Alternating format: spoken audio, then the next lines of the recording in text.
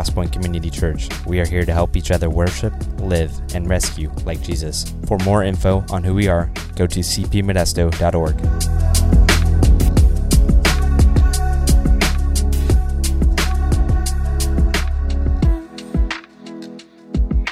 Welcome to Crosspoint Community Church. We're so glad that you are here with us this morning. If you're watching online, super glad that you've joined us. If you're here in person on this lovely windy day, we're really glad you're here. I apologize in advance that you just have to watch my ever-thinning hair just flop around in the wind all day this morning, but that's where we're at as a person, okay? So I apologize in advance. Hopefully it's not too distracting to you.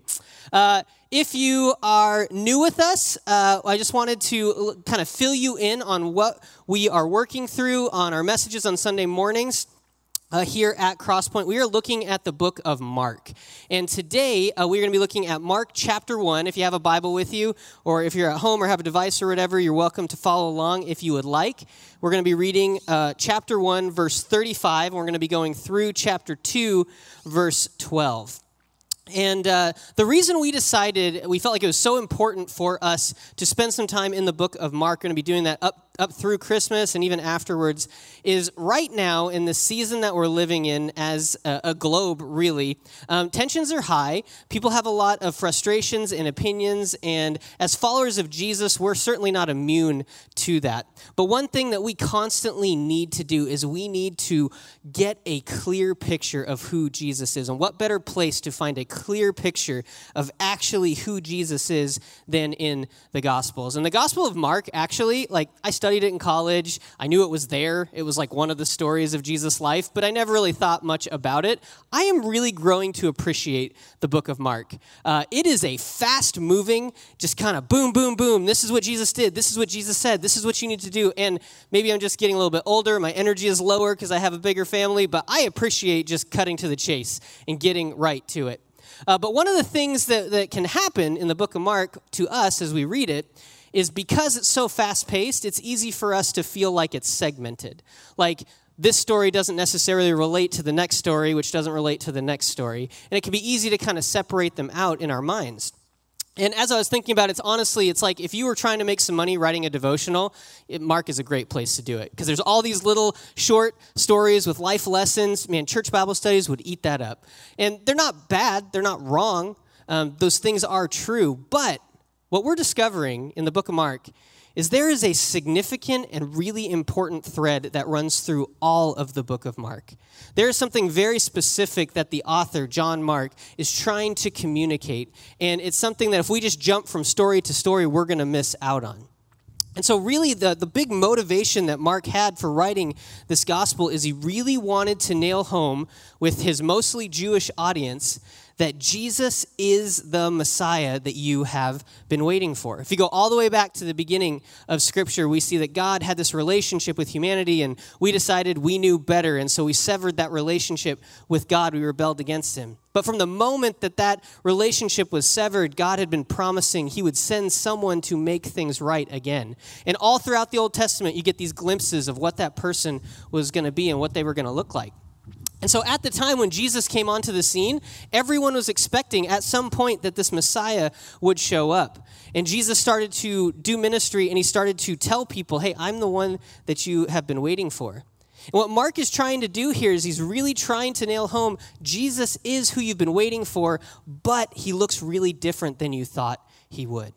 They had a really specific idea in their mind of what a Messiah would look like and how a Messiah would act and what kind of kingdom a Messiah would set up on this world. And Mark's like, Jesus is not what you think, but he's exactly what you need. And he's trying to open these people's eyes to that truth. And the Holy Spirit opens our eyes to this truth as well. I don't know if you guys have ever been in that position where you had something super planned out and you knew exactly how it was supposed to go. It's like a presentation or an event, a party, birthday party, or an anniversary, something like that, where you're like, I have this completely planned out. Nothing can go wrong. It's airtight. And then you get into it and the whole thing just absolutely falls apart. I don't know if any of you have had that experience before. I know I have, and it was actually during one of the bigger moments of my life. It was during my proposal to my wife, Megan. I'm just going to say it, no arrogance here. I had an awesome idea. and it went down in flames, like bad. So let me just fill you in on like what happened. My wife is a year older than me. She graduated college a year before me. And so while I was finishing up my last year at school, my wife went to India and served at an orphanage in India for 6 months. And so we were serious up until that point. We knew this thing was headed toward marriage. We had talked about it and that kind of thing. And so she knew that when she came back, at some point, there was going to be a proposal. And so what I decided to do, I was going to surprise her when she got back. She didn't expect me to be there when I got back. Her family lives in New Brunswick, Canada. I was in Oklahoma going to college at the time. And so I booked a flight, and I worked it all out with her parents. I came up there, and I surprised her when she got off the plane from India. And it was a great reunion. We were that young love that I look at now, I'm like, ugh. We were obnoxious to everyone, I'm sure. But we were just so excited to see each other. And I had planned, a couple days after that, I was staying with their family, that I would ask Megan to marry me. And this was the plan I had set out. Megan had been helping at this hot air balloon convention that her town would throw every single year since she was a little kid. She loved hot air balloons. They're colorful, it's exciting. And she would go and she would help run things. And she always hoped that she would be able to ride in one of the hot air balloons, but never got the opportunity to do it.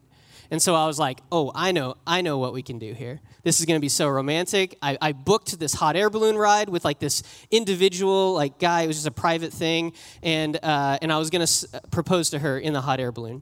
So I saved up all the money. I changed it over into colorful Canadian money, so we were ready to go. And the day came, and I'm sitting and I'm waiting and I'm waiting. We're waiting for the phone call from these guys to tell us, hey, we're ready. Go ahead and bring her out and surprise her. And, we're trying to keep it, low key, but she's catching that something is supposed to be happening because I was acting super suspicious. So she was getting a little bit her stress level was going up. She's like, what are you doing? Why are you acting so weird? We finally get the call from the hot air balloon guys. They're like, hey, we're so sorry, or sorry, as Canadians would say. She says, I'm so sorry. The wind is so bad today, we cannot take the hot air balloon up. It would be too dangerous. We can't do it. We got to be in the next town the next day, so we're really sorry. We're just going to have to pull the whole plug on this thing. And I was just devastated, I was like, oh, man, that was going to be so romantic and so cool. Okay, so we start scrambling to come up with a plan B.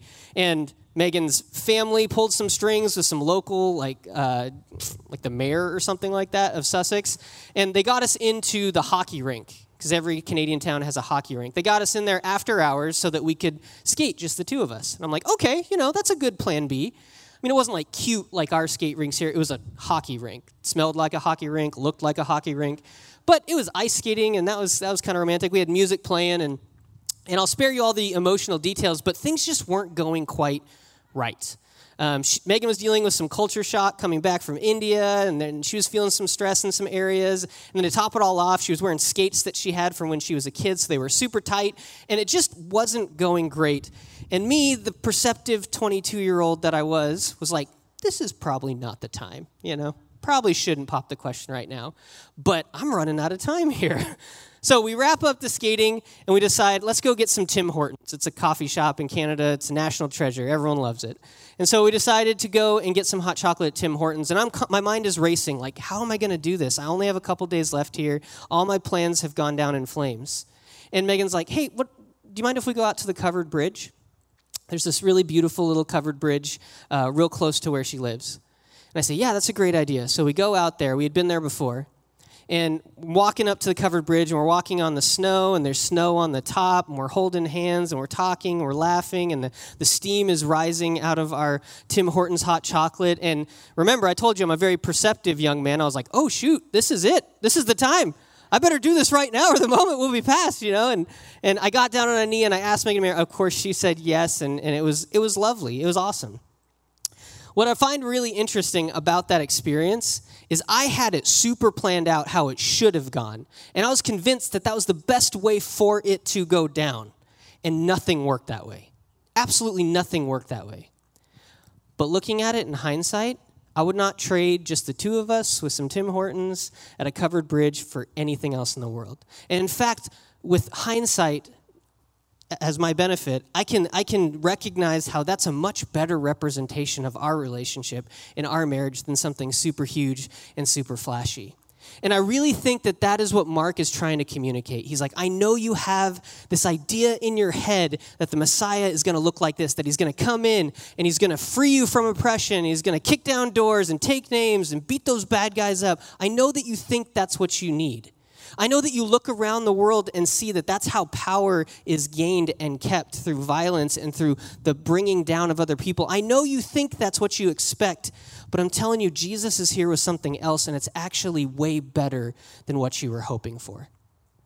See, I think we like to believe of ourselves as people functioning in the world in 2020 that we've gained so much more insight beyond that. We would handle that so differently. But I think if we're honest, a lot of us approach our relationship with Jesus in a very similar way. I think that because I hear this term all the time, and I can't say I'm not guilty of saying it myself, but I'm trying to work it out of my vocabulary. Tell me if this sounds familiar to you. Well, my Jesus would never fill in the blank. My Jesus would always fill in the blank. Well, my Jesus stands for this, and my Jesus would never allow that. And what's really interesting is it seems like there's a whole bunch of Jesuses out there, and many of them are in direct conflict with each other. So which version of Jesus is true? See, I think I don't want this to feel like I'm heaping shame on anyone, because I think it's kind of hard to avoid falling into this trap. Because we look at how the world works, and we look at our own preferences, and we look at the things that make sense to us, and we kind of stamp them onto Jesus. But if we are going to be serious disciples and followers of Jesus, we have to get out of that habit. Because when we do that, it's idolatry. It's taking Jesus and forcing him into our image rather than us becoming conformed to his image. That statement should make us take pause. That's an incredibly sobering statement. As followers of Jesus, especially in the world we're living in right now, we need to make sure that we understand and are reflecting the real Jesus, not my Jesus. But how's that look? How can we accomplish this? One of the beautiful things about Scripture is that's one of the major and clearest and most straightforward ways that God communicates to us exactly who Jesus is. And today we're going to look at a few stories that, like I said, at first seem like they'd be really segmented, seem like maybe they wouldn't connect together. But what we begin to see when we look deeper is these all represent characteristics of the real Jesus. And these all put forth values of God's kingdom and what he's about. And these are the things that we need to make sure are seen in our lives and are embraced in our lives as well. So each of these stories today show us a characteristic, and each of them show a value of his kingdom and how it's going to work. And I just want to make it clear, like, he is setting up a kingdom. It's just not the one that probably we have in mind. Are we willing to see it from a different perspective? And so let's just jump right into the first story here and take a look at this first characteristic that seems to be true of the real Jesus. As we go through these different stories, let's just make it like the habit this morning to be like, okay, my Jesus looks like this. The thing that makes the most sense to me, he looks like this. But this is what the real Jesus looks like in Scripture. And let's compare the two, okay? So we're going to start reading in verse 35. Jesus, up to this point, had been doing his thing, healing people, casting out demons, teaching about God's kingdom. And this is where we pick up reading. And rising very early in the morning, while it was still dark, he departed and went out to a desolate place, and there he prayed. So he got up super early, he left kind of the crowd of people who were around him, and he went out and he spent time with his Father. And Simon and those who were with him searched for him, and they found him and said to him, "Everyone is looking for you." And he said to them, "Let us go on to the next towns, that I may preach there also, for that is why I came out." And he went through all Galilee, preaching in their synagogues and casting out demons. So Jesus knew why he walked this earth. He was super on top of it. That mission that he had was never in question. He knew that the cross was coming in his future. He knew that the tomb was coming in his future. He knew every step of the way that would lead to that inevitable end. None of that caught him by surprise. He had a very clear picture of what his mission was, and he never once wavered from it. when I have a full picture of something, I tend to rely on myself mostly, right? If I know exactly where I'm going, I don't need Google Maps. I don't need extra landmarks. I just know where I'm going, and I can rely on what's in here to be able to get there. And that's always my tendency. But what we see here in the life of Jesus, a characteristic of Jesus, is he constantly went back and relied on his Father. There's this constant pattern of dependence on God in the life of Jesus. But honestly, that messes with my brain a little bit. Because one thing Jesus makes really, really clear to us in Scripture is that he and the Father are one. That he is God. That's kind of the whole point of the whole deal, right? Which makes me think, and this is a whole theological can of worms that you can all argue about later if you want to, but it makes me think that if there was one person who walked this planet who didn't need to live a life of dependence, it's probably Jesus, right? When he was God after all. Yet he constantly set this pattern of dependence and this value of dependence on the Father. Why did he do that? I think one of the reasons is to model a behavior that we need to have as a part of our lives. Jesus modeled dependence because he knew that we needed to function out of dependence. He modeled it for us. But dependence is not a desirable characteristic in this world, right? It's not something we look at and say, oh, that person's super dependent. They're doing things right. We never look at people and say that, right? I think some of it might be just the fact that we were born in this country, in this time in history. Our freedom, our independence is a highly held value. And in moderation, there's probably nothing wrong with that. It's good to work hard. It's good to strive. It's good to set goals. But if that ever becomes the overarching value in our lives, that doesn't look very much like Jesus, does it? If my Jesus is super obsessed with my independence, being able to do things when I want, how I want, and no one can tell me to do anything different, if my Jesus is super obsessed with my independence, then he's not a very clear picture of the real Jesus. Instead, Jesus calls his followers to have constant dependence on the Father. He says, you can't. It's not a mean thing to say to us. He says, you can't do this on your own. Make sure you're connected to the one who will give you strength. I find myself struggling with this. I think right now there's a billion examples that you could pull up in your mind of exactly how this plays out. Where I would really prefer if my Jesus would just say, you can do whatever you want. They can't tell you that you can or can't, and you don't even really need to worry about them. If they're against you, forget them. You're independent, you're autonomous, you do your thing. But that's not at all the picture that we see of Jesus. Jesus modeled dependence, and that needs to be a characteristic in our lives as citizens of his kingdom. The second story and second characteristic of the real reflection, the real picture of Jesus is found in verse 40. And here's what it says. And a leper came to him, imploring him, and kneeling said to him, if you will, you can make me clean. This was a huge deal that this leper did this. Leprosy is this skin disease. It's a super, super bad way to go. And when we read the word leper in the Gospels, it means a number of different skin conditions. But whatever skin condition that you would have and you'd be qualified as a leper, like it is not a good situation for you. You've lost everything if you're categorized as that. You're not fun to look at, because your skin is falling off and appendages are falling off. You've been cut off from your community. You've been ostracized. You're not allowed to be a part of the religious systems. You are literally pushed out. And that still exists today. Megan worked with lepers when she was in India at a leper colony. That still exists today. Everything is taken from people. Their community, their relationships, their health, their dignity, everything is taken from them. And so for this leper, especially during this time, especially in the Jewish context, to come up to Jesus and say, if you will, you can make me clean, is a huge breach of protocol, all right? It's a huge breach of protocol. And no one would have looked at Jesus and faulted him for saying, no, I'm not going to mess with that. I don't want to catch leprosy. I don't want to overstep what's appropriate here.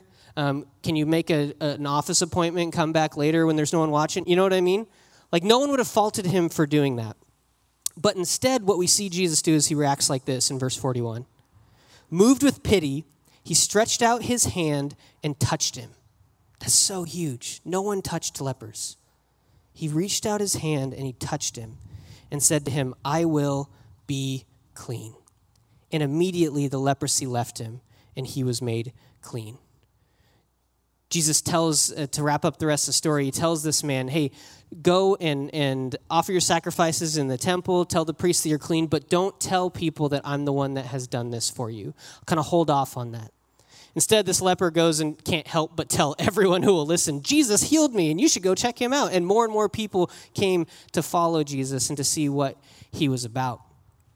See, what we see here in this passage, this value of the real Jesus, is Jesus puts people over anything else.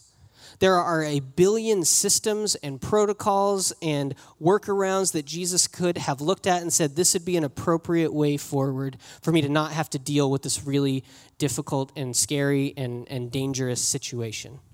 But instead, he broke all of those rules to care for the individual. If we are going to be followers of Jesus, we have to prioritize people. But if I can be honest with you, and you have to be honest with yourself, sometimes my Jesus prioritizes systems or preferences or methods over people. And if my Jesus becomes so calloused that I don't care about people, then he's not the real picture of Jesus. Jesus was constantly bucking the trend to care for the individual. If we are going to be good citizens of God's kingdom, we must do the same. Our last story finds Jesus in a house, teaching, healing, casting out demons.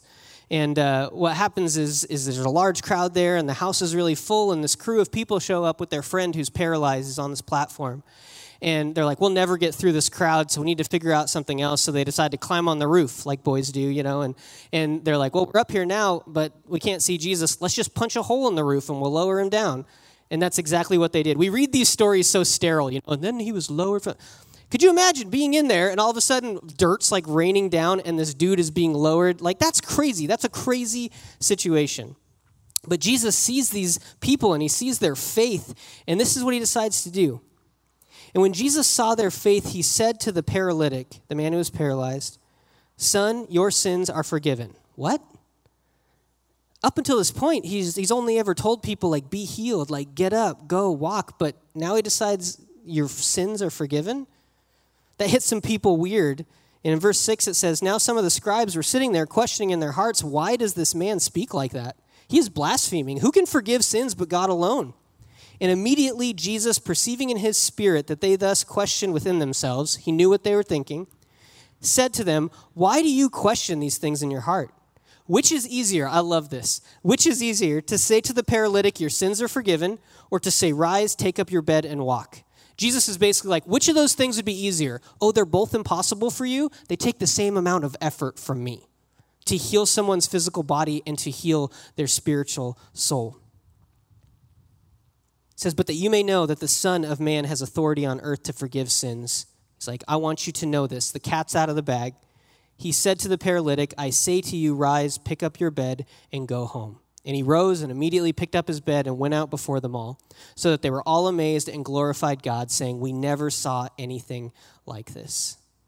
The real Jesus is more concerned with fixing what's wrong inside of us than fixing what's wrong around us. Oftentimes, we can get in our heads that my Jesus cares mostly about my problems that affect me alone. But what God has made very clear here is he cares first and foremost about our heart. He cares first and foremost about our soul. And if we walk through our life acting like, well, my Jesus is something that I can call on when I need him to fix my financial problem or my marriage problem or my relationship problem or whatever, and then I can put him back on the shelf and I only let him change certain parts of my life, that is not a real picture of Jesus. But how many of us functionally act like that? Crisis hits. Jesus, I need you so much. Coronavirus hits. Jesus, I need you so much. And then we get things under control a little bit. We're like, okay, can you go sit back on the shelf and I'll call you when I need you later. You can transform my life, but only to a certain extent. Like, I'm really glad when you help me out on the peripheral, outside of me stuff. But if you really want to reach deep down and change me from the very core of who I am, I don't know if I'm game for that. If my Jesus is only allowed access to certain parts of my life, he is not the real Jesus. Not the one that's portrayed in Scripture. So to recap, this is the real image that Jesus is being portrayed as in Scripture. Someone who values dependence. Someone who will put people above everything else. Someone who knows what we need is a deep change in us, not just a change in our circumstance, not just a fresh coat of paint to look pretty to everyone else. And that's certainly not all that Jesus is, but we're going to find more and more this confirming, solidifying picture of who he is. So what do we do with that information? That's what I kept asking myself. It's conflicting, right? Because in the world that we live, independence is seen as a positive characteristic. Depending on someone is weak. In the world we live in, systems and structures, especially those that benefit me, the ones I like, I'm game for them. But people, oh man, people are difficult and they're dangerous and they're exhausting, and I don't know if they're worth it. We like the tangible behavioral changes that look good on the outside. They can be controlled, they can be managed, they can be understood. I like the good things that Jesus does for me, but can I just call him when I need him? Does he have to change everything in me? This is just not what we see in Scripture. And I think each of us today, the best thing we can do is pull back and take a look at my Jesus to see what he really looks like. Is he overly concerned with my political preferences, my ideologies, my economics, my safety, my security, my comfort, my nationalism? Like if my Jesus allows me to be more concerned with being served and what I can get from people rather than what I can give and how I can serve other people, it is not the real Jesus. If my Jesus allows me to beat someone down because they are wrong, or I think that they are wrong, instead of lifting them up when they are broken and hurting, in life, in real life or online, that is not the real Jesus. If my Jesus is just like, oh, it's all good, man, I'm everyone. You can believe whatever you want, you do you, it's all good. Like, that is not the real Jesus. If my Jesus comes rolling in here on the back of a bald eagle with an American flag hanging off the back of his shoulders, shooting his guns up in the air, listening and born in the USA, church, listen, that is not the real Jesus. Seriously. It's still here, okay. Here's what it comes down to. If my Jesus looks suspiciously like me with no change necessary, it's definitely not the real Jesus. But here we begin to see exactly who the real Jesus is. Someone who's humble, dependent on the Father, even if he didn't need to be. Someone who's willing to sacrifice status and health and break every rule in the book so that someone can feel loved and experience dignity and healing. Someone who isn't here to just make your life better or easier, but someone who has come to fix what's broken at our deepest level and forgive our sins once and for all. This has been a doozy for me this week, not because it's new information. It's not new information at all, but it's hard-hitting information. And so what I think we need to do, 3 things, depending on who you are and kind of where you're at right now this morning. The first is, if you're a Christian, if you're a follower of Jesus, you want Jesus to be king of your life, you want to be a part of that kingdom, we need to get into the habit of doing the hard work of consistently asking this question. When my Jesus and the real Jesus come into conflict, who are we going to pick? When my Jesus, that makes sense to me, comes into conflict with the real Jesus of Scripture, which one are we kicking to the curb? If I can be honest, there have been times in my life where my Jesus has come in conflict with the real Jesus, and I've picked my Jesus because it's easier, because I felt pressure, because I didn't want things to change. It's not easy. My goodness, it's not easy. But the kingdom that the real Jesus has established is the one that we were made to live in. So I think for each and every one of us, one of the best things we can do out of this morning is go through our life and ask the question, does my Jesus look like the real Jesus? Because the world needs to see the real Jesus. The world does not need to see a whole bunch of independent people who value systems over people, who think that Jesus has just come to make us look better on the outside. That's not what the world needs to see. So let's make sure that's not who we're reflecting. The second thing we need to do out of this, I think, is that if you're watching this or you're here this morning and you're not a follower of Jesus, I just want you to hear this, that this picture of Jesus that we've been talking about today, this is who you've been looking for. I don't know what your journey up to this point has been. My guess would be you might have had a few versions of my Jesuses portrayed to you over the years. Maybe that's the reason that you've been hanging back on making that decision. I want you to hear this, that this Jesus, who cares more about your soul than what you look like on the outside, this Jesus that is not afraid of any of your brokenness, and this Jesus that says that you can depend on me, you cannot and don't need to try to do it on your own, this Jesus wants relationship with you. And you can make that choice right here, right now, this morning. There's no magic words. There's no magic prayer. I actually hate all of that. It's too easy to fake. But it just takes you saying to God, I've been trying to do it my way for way too long, and it is not working. I can't do this on my own. Will you please forgive me? Make me something different.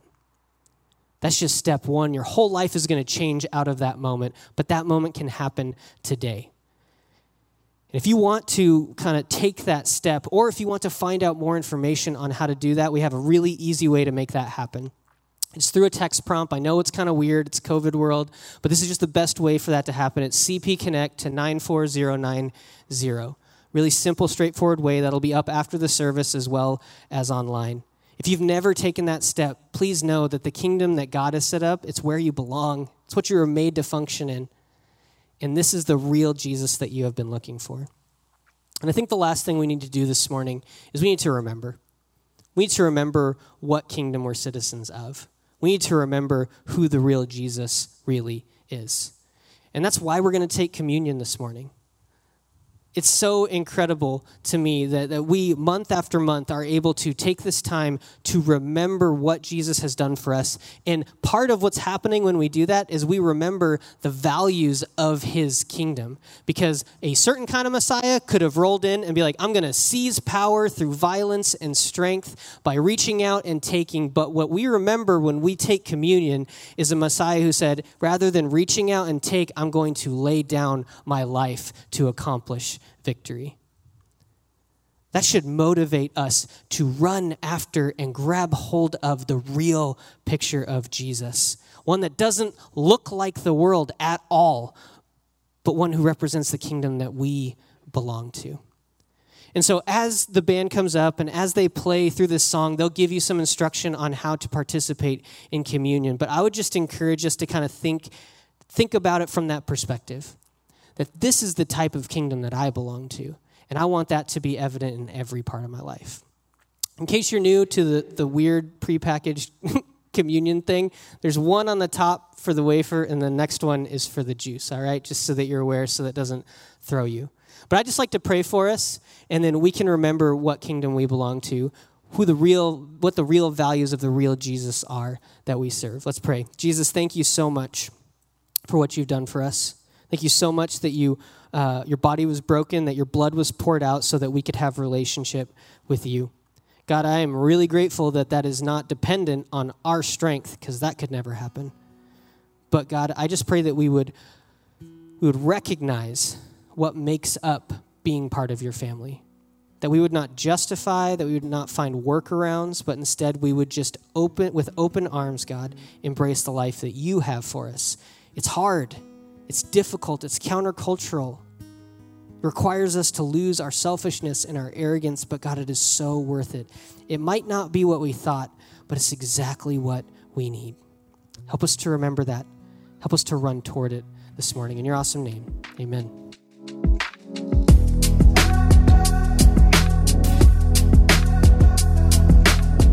Thanks so much for listening. We hope you feel inspired and moved by what God is doing here at Crosspoint.